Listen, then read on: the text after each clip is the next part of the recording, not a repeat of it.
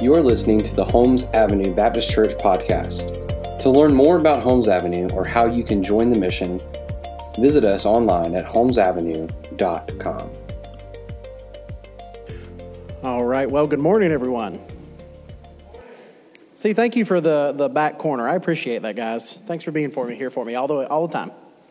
Well, my name is Walter. I'm one of the pastors here.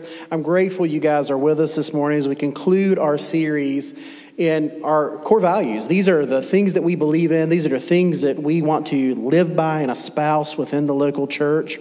And today we're going to be talking about this scary, messy topic of evangelism. But as we get into that, I want to ask you a question. Do you guys remember your kindergarten graduation? Anybody? No? It probably wasn't very important or impactful to you, but I can remember my kindergarten graduation like it was yesterday. It was one of those moments that I would tell you just changed the trajectory of my life. It was one of those days that as I look back on that, I know that who I am today, the things that I strive for, were begun on that day. You see, this kindergarten graduation was like all the rest of our kindergarten graduations, right? You have the cap and gown, you take the cute pictures, you sing a song or two, all's there. I couldn't tell you what happened with any of that. But what I do remember is standing out on the front lawn of Edwards Elementary, standing out there with my family, everybody's excited, and my father looking at me and looking me straight in the face saying, "This will not be the last graduation you have. This is not going to be the last graduation ceremony we go to." You see, what my father was communicating was that he had a high school education and he knew that the greatest thing he could do was to work in a local mill to provide for his family. He knew that was the limit of where he was going to go. And what he believed was that if we were to continue to move past that, if we as his children were going to do greater things than him, we were going to have to do further things like going to college. I was the first person in my family to go to college and graduate. Like, this is the type of trajectory my father wanted us to experience. And I can remember that day knowing as I look back on the things I've done with education, even working for a college now, that moment, that day set the trajectory for the rest of my life. That day changed and shaped who I am. It gave me a target to pursue. See, we're talking about these things today. We're talking about this kindergarten graduation because we're all striving to be something, aren't we? Like, we all have something we want to be at the end of the day. Whatever it looks like, whatever our goal is, we're all looking to become something. Now, as Christ followers, our target should be to be like Jesus. Our target should be to grow to be more like him on a daily basis. That requires us to not only strive to grow in the faith, but it requires us to live in a certain way. You see, I believe that as we begin to think through who we are and who Jesus has called us to be, one of the things that he has called us to be is ultimately evangelists. He has called us to share the good news of the gospel of Jesus to the world. Now, why might this be? Why would I say that? Well, when you look at the New Testament, when you see all the things that Jesus would say about his people, it's all rooted in this idea that you're now a new creation. You're a new person. You're no longer what you once were. Now proclaim to the world who you are. And so today, if I might, I want to take you on a journey through the scriptures, just simply looking at a few different passages to answer these questions of why do we believe evangelism is so important? Why do we believe Jesus came to proclaim the good news of the gospel to the lost? What are we to say? How are we to do these things of evangelism? And so today we're going to jump right in. We're going to look, if you'll flip over to 2 Corinthians chapter 5, verses 17 through 21. We're going to really start with this first question, why? Why is Jesus so concerned about evangelism? Why are we to be people who are committed to sharing the good news of the gospel? The words will be on the screen, but you can flip over there in your Bible. 2 Corinthians 5, beginning in verse 17. Therefore, if anyone is in Christ, he is a new creation. The old has passed away. Behold, the new has come. All this is from God, who through Christ reconciled us to himself and gave us the ministry of reconciliation. That is, in Christ, God was reconciling the world to himself, not counting their trespasses against them, and entrusting to us the message of reconciliation. Therefore, we are ambassadors for Christ. God making his appeal through us. We implore you on behalf of Christ, be reconciled to God. For our sake, he made him to be sin who knew no sin, so that in him we might become the righteousness of God. Why do we care about sharing the gospel? Why do we think sharing the gospel is important to us as Christ followers? See, ultimately, we share the gospel because we've been made new. Paul tells us very clearly here in the scriptures that once we were dead in our trespasses and sins. Once we were separated from God by our sin. Once we had no hope. We were without life. We were condemned because of our decisions. Yet now we've been made alive together in Christ. See, Paul's making very clear there's a dividing line. There's a break between the two. That this dividing line exists to show God's great work in you and I. See, in this, he's saying this dividing line exists. This new creation has been begun. And with this new creation, we're to now do what? We're now to live out, to work out this ministry of reconciliation. What does that mean? Well, he tells us here very clearly that we're ambassadors for Christ. Now, maybe you don't know what an ambassador is. That's what our role is supposed to be in this kingdom. But an ambassador, just to sum it up, is someone who's formally recognized as a representative of a country or kingdom or specific person. So this is God himself telling the world, these people that you call Christians, they are representatives of me. That wherever they go, they have full authority to speak on my behalf. Wherever they go, they have the ability to proclaim things that are binding, just as I would say them. That if you see them, you are seeing a reflection of me. This is who we are.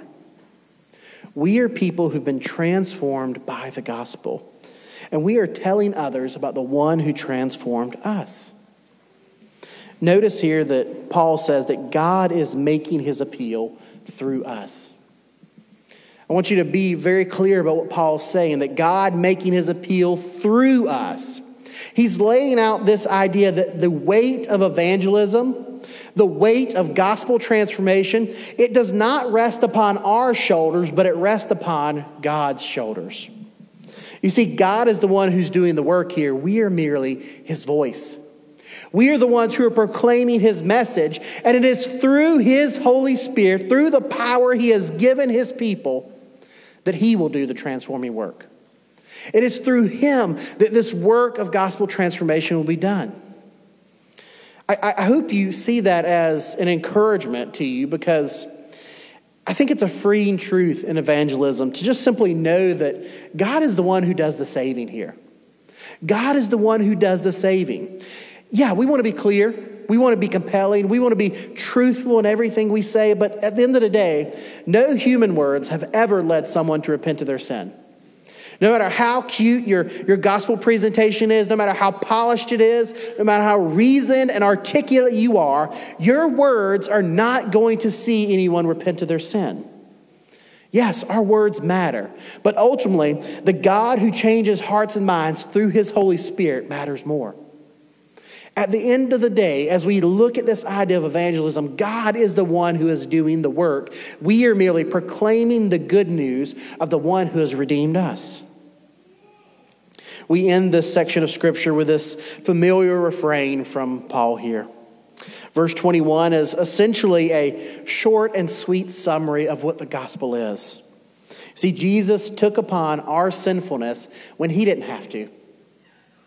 Jesus would have been justified to dwell in the heavens and leave us to rest in our sin, but he chose to mount what is perhaps the most incredible rescue mission you could ever see in history.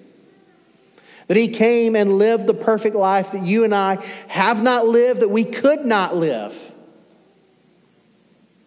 That he came and he became sin. He bore the weight of our sin upon the cross so that we might become righteous through our trust in him.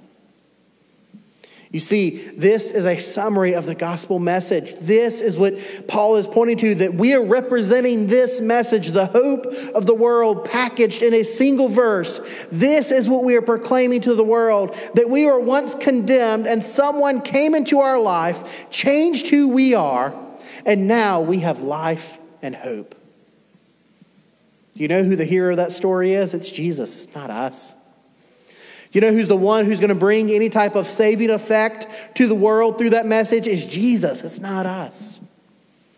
This is the message. This is all we have to offer in evangelism. This identity of who we are, we were once dead, but now we live, should lead us to desire to proclaim to the world that we have been reborn, we have been redeemed. Now, if we take a step back here for just a moment, I recognize the reality that if you're here and you're a Christ follower, you're probably like me and you're going, yeah, I really do want to share the good news of the gospel. Like, Jesus has transformed my life. I'm a new creation. I'm no longer the person that I once was. Of course, I want to share that message. And maybe you get stuck in the, what should I say?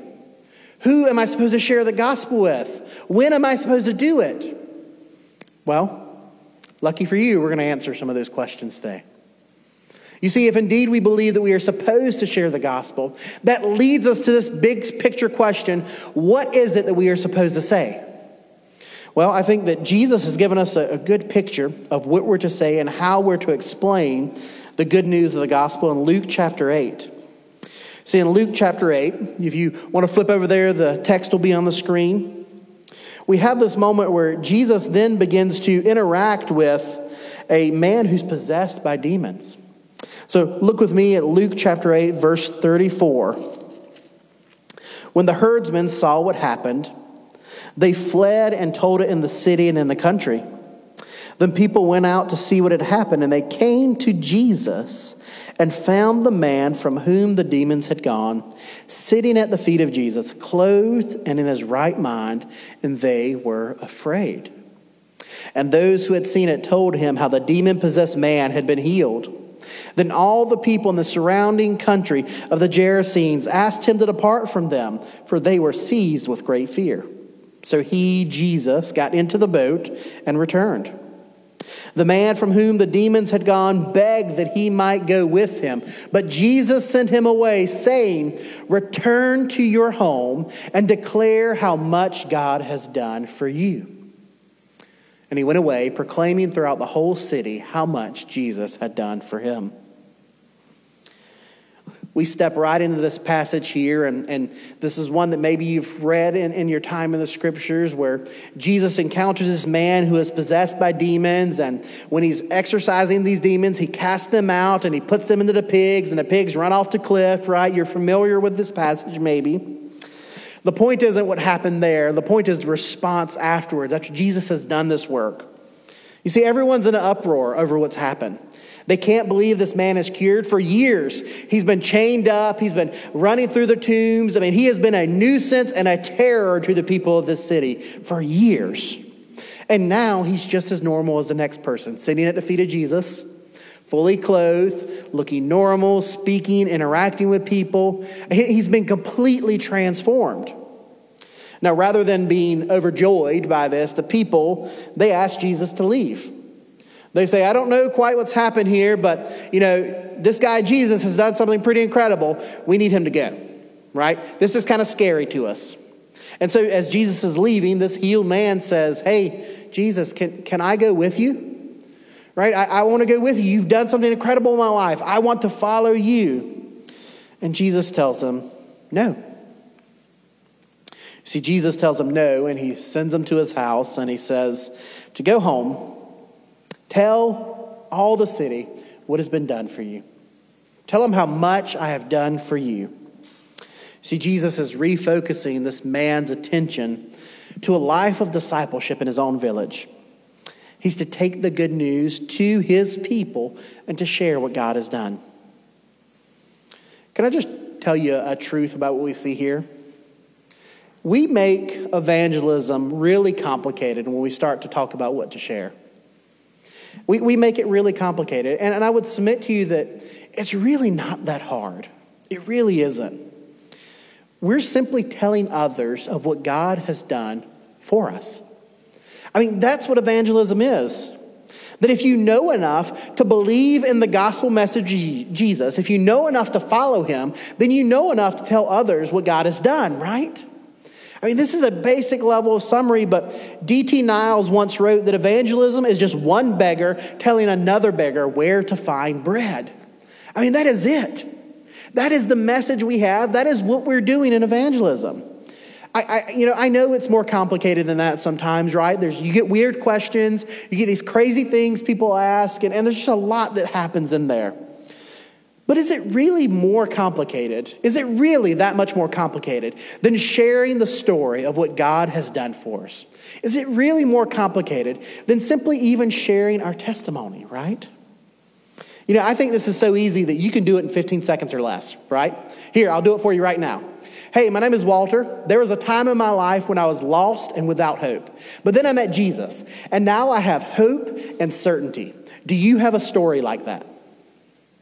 We've just had a gospel conversation. I've simply, in less than 15 seconds, I've told you about my life before Christ.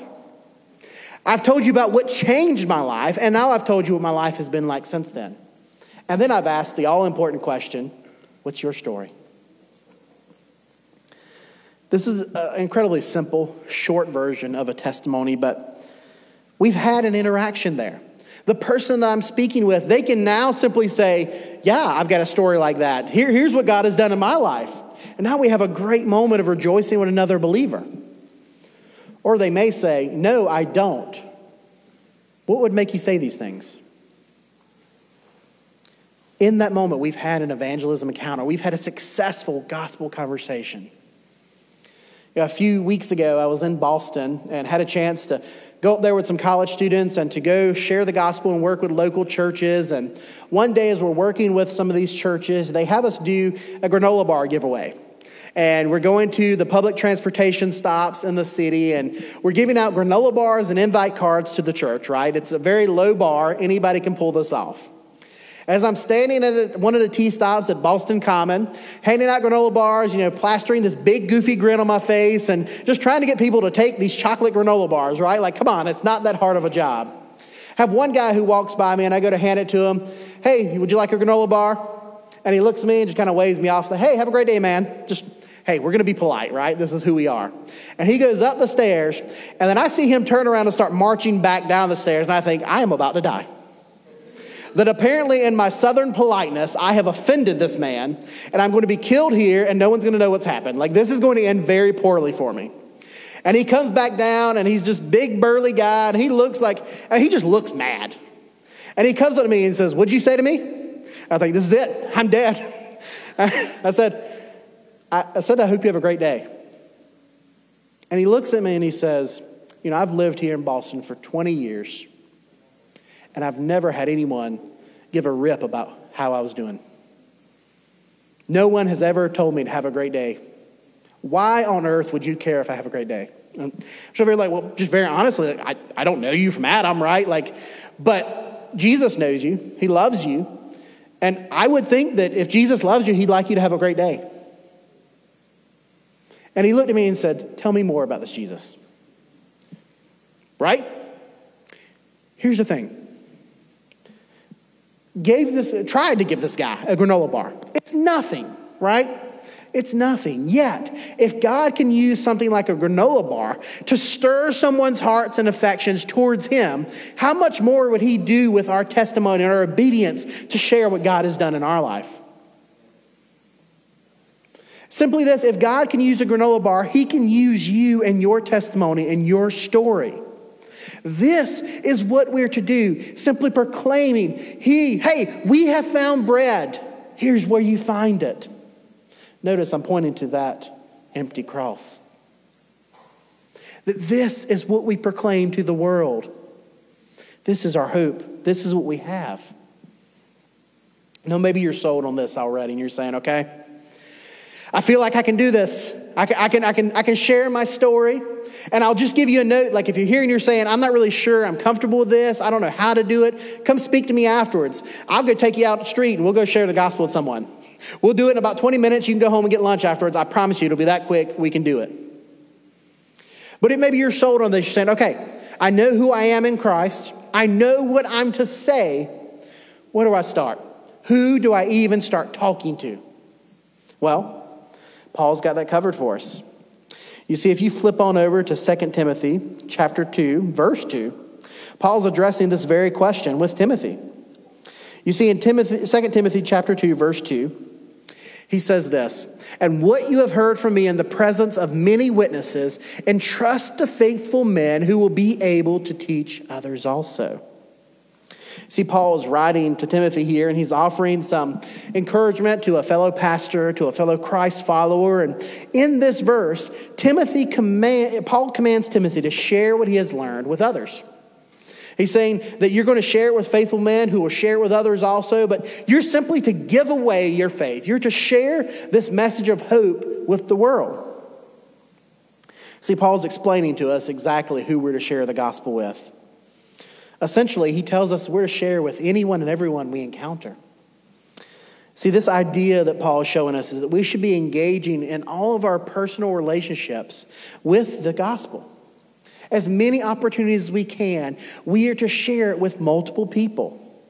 We're simply trying to share the story of what God has done for us as we go to work, as we go through our neighborhoods, as we go to the supermarkets and the coffee shops we go to. We are simply, as we're living, sharing the story of God's grace and mercy to his people.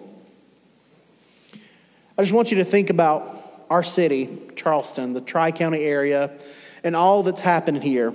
We're experiencing rapid growth right now, and currently we've got a population of about 850,000 people living in the Tri-County area. That's nuts, isn't it? In about 3 to 5 years, we will have over 1 million people living in the Tri-County area. It's crazy. We hear those numbers and go, that's a lot of people. Now let's compare it with this number, that on any given Sunday, about 7% of this area, this entire Tri-County area, is worshiping with an evangelical church. That means about 7% of the people in the Tri-County area who are going to churches like ours are engaging with a church. That means there are nearly 800,000 people in our area that have zero relationship with Jesus. 800,000 people that if they were to die today, they would spend eternity separated from God in hell. 800,000 people. You might be asking, who do I share the gospel with? I don't think you have to look very far to find someone who needs to hear the good news. If 93% of our population is far from God and is going to spend eternity separated from him in hell, then I think we know we can share the gospel with literally anyone, and they will probably be hearing it for the first time. I know as you hear that, it might be a hard thing to hear, this reality that our city's getting worse. We as a church and many other churches have existed for 70, 80, 100 plus years. First Baptist has been downtown for over 300 years. And our city's more lost today than it has ever been. I know that's hard to hear, but as I hear that, I think, one, I want to grow as a Christ follower who's more capable, more faithful of sharing the gospel. But two, I have hope. I have hope because, as we've already seen today, Jesus is still in the business of saving souls. Jesus' name still has power to save. His blood hasn't lost any power. It's just as effective today as it was 2,000 years ago. I'm encouraged by this reality because as we look at Scripture, we see that God has been faithful to move in mighty ways throughout the history of his church. I mean, you just look back in Acts chapter 19. You don't have to flip over there. I'm going to summarize it for you. In Acts 19, Luke writes that in Asia, within 2 years, all of Asia has heard the good news of the gospel of Jesus. Based upon population estimates in that time, there was somewhere between 7 to 15 million people living and passing through Asia in that 2 year period. And all of Asia heard the good news of the gospel of Jesus. You see, the same God who is working in Acts is the same God who is working in his church today. I have every confidence that our God is capable of reaching 800,000 people because he's reached millions of people across history. That the number of people who will be gathered with us around the throne of God will be billions of people because he's been faithful to work and move when his people have been faithful to do their part. Now, you've heard all this and you're thinking, well, there's so many lost people. When am I supposed to share the gospel, right? Like, is it just as simple as I walk up to them and start talking? Is it as in a grocery line? Is there something I can do? Like, when do I share the gospel? Well, Jesus has an answer for us there too. Jesus has an answer for us there in John 12. If you want to flip over there, you'll see it on the screen. But in John 12, verses 24 through 26, Jesus says these words.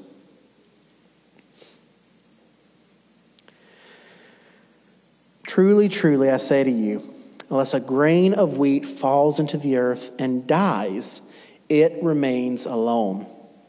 But if it dies, it bears much fruit. Whoever loves his life loses it. And whoever hates his life in this world will keep it for eternal life. If anyone serves me, he must follow me. And where I am, there will my servant be also. If anyone serves me, the Father will honor him.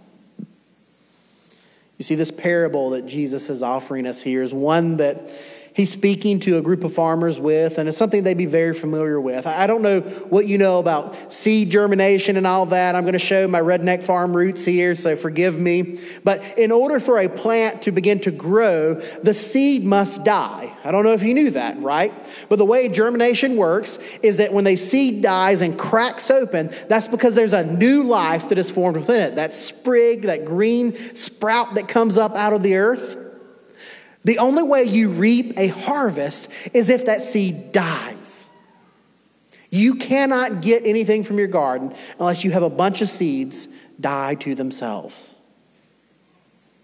Maybe you can see where Jesus is going with this. You see, Jesus is following this example with this language of loving the world versus hating our lives, living for him. See, he's explaining that the only way we can truly follow him is by giving of ourselves and becoming more concerned with others. You see, if we're faithfully serving Jesus, we're going to look and act a lot like him. And if we're looking like Jesus, we're acting like him, the Father is going to be pleased with his servants. Now, maybe you're asking, Walter, what does this have to do with evangelism? Like, it seems like it's out of left field, right? You see, this means that we are going to be willing to put the eternal destiny of others ahead of our discomfort, our awkwardness, and our fear. This is what self-sacrifice and giving means of ourselves. That we're going to say, I know it's awkward, but I'm going to share the gospel with this person. I'm afraid to do it, but I know that Jesus is going to be with me because he's promised he'll be with me. I know that it's scary to consider sharing the gospel with people that you interact with, but consider this fact. There are people that you live, work, and play with who are separated from God because of their sin. There are people in your neighborhood, maybe even in your own home. There are people in the office you work in, with the organization you work with. There are people you interact with on a daily basis that are far from God. Maybe it's your favorite barista. Maybe it's the person who greets you at the checkout aisle every time you go through food line. I don't know where it is, but what I do know, that you are in relationship with someone or multiple people who are far from God and desperately need to hear of a saving grace from Jesus.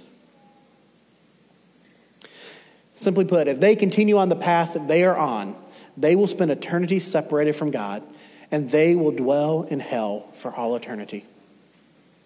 Yet, you and I might be able to see that story change if we play our part in proclaiming the good news of what Jesus has done for us. That we are merely instruments in the hands of the Redeemer, proclaiming his goodness, simply sharing what he has done for us. Yet in that moment, God in his grace and mercy might change their hearts so that they finally hear and respond to this good news that Jesus has come to seek and save the lost. Charles Spurgeon said this in a sermon in 1860. If sinners be damned, at least let them leap to hell over our dead bodies. And if they perish, let them perish with our arms wrapped around their knees, imploring them to stay. If hell must be filled, let it be filled in the teeth of our exertions, and let not one go unwarned and unprayed for. Simply put, this is the heart of the Father right there.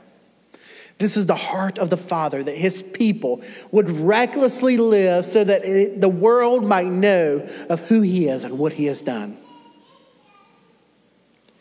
I would just simply ask you this. What is your comfort worth? What is your comfort worth? Are you willing to live your life in comfort and peace, knowing that people around you are going to spend eternity in hell? And perhaps you are the one who is in position to see the trajectory of their lives change.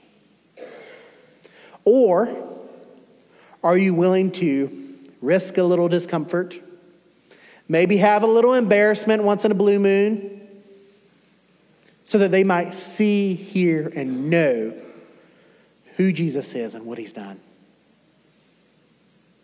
I mean, let me be very honest, guys. Not like I'm a superhero, but I almost got my butt beat in Boston trying to share the gospel with people, right? I literally put my life on the line to share the good news with people. Yet that's not something that is just a cursory part of my story. As I travel for CSU, I go through airports and I ride Ubers and I do all these things. And what do? I have conversations with people. And sometimes it's uncomfortable. Sometimes it's awkward. Sometimes you think it would be better off for me to take the seatbelt off and duck out of this car than to continue on this path. Yet, the Lord has been faithful to give me opportunity to proclaim the gospel message to dozens of people just this year. Not because I'm a superhero, but just simply because I'm faithful to interact and share what God has done in my life with others. And so I would just simply ask you, if you're a Christ follower here today, what is your comfort worth? Are you willing to give up your comfort so that others might know the greatness of King Jesus and what he has done? Or do you want to cling tightly to yourself, loving the world and abandoning those who will spend eternity separated from God? The heart of this call to the gospel, it begins with obedience. And if you're a Christ follower, that obedience begins when you recognize who you are and begin living and walking in lockstep with King Jesus. But maybe you're here and you're not a Christ follower. Maybe you're here and you're hearing some of this for the first time, or maybe you're not even sure where you are on this journey. Wherever you are, whatever you're doing, this story begins with obedience. And it's obedience to this message that you are a sinner who's in need of grace. You are someone who desperately needs salvation. You're someone who's so valuable to the Father that he would send his Son to live the life that we could not, to bear the weight of our sin and shame, so that he might call us children. This is a God who loves and cares for you. And if you're here and you're thinking, I'd love to know more about this step begins with obedience, trusting in Jesus, proclaiming that he is who he says he is, repenting of your sins, and following him. My hope and my prayer is that today that is indeed what you would do, that you, no matter where you are in your journey, would choose obedience to Jesus. If I may, could I go to the Lord in prayer for us as we continue in our time of worship? Let's pray. Father, thank you for today. Thank you for your grace and mercy. Thank you for this truth that you have come to seek and save the lost. Lord, it is our prayer that this gospel message would go forth, having transformed our own lives and in transforming the lives of others that we encounter. It's our prayer that you would begin an awakening here in Charleston so that every man, woman, and child would have multiple opportunities to see, hear, and respond to the good news of Jesus. Lord, we are grateful for you. We're thankful that you are still in the business of saving people. And we're so grateful that you have demonstrated your goodness and kindness to us today. Lord, we thank you for all you've done for us. We pray these things in your name. Amen.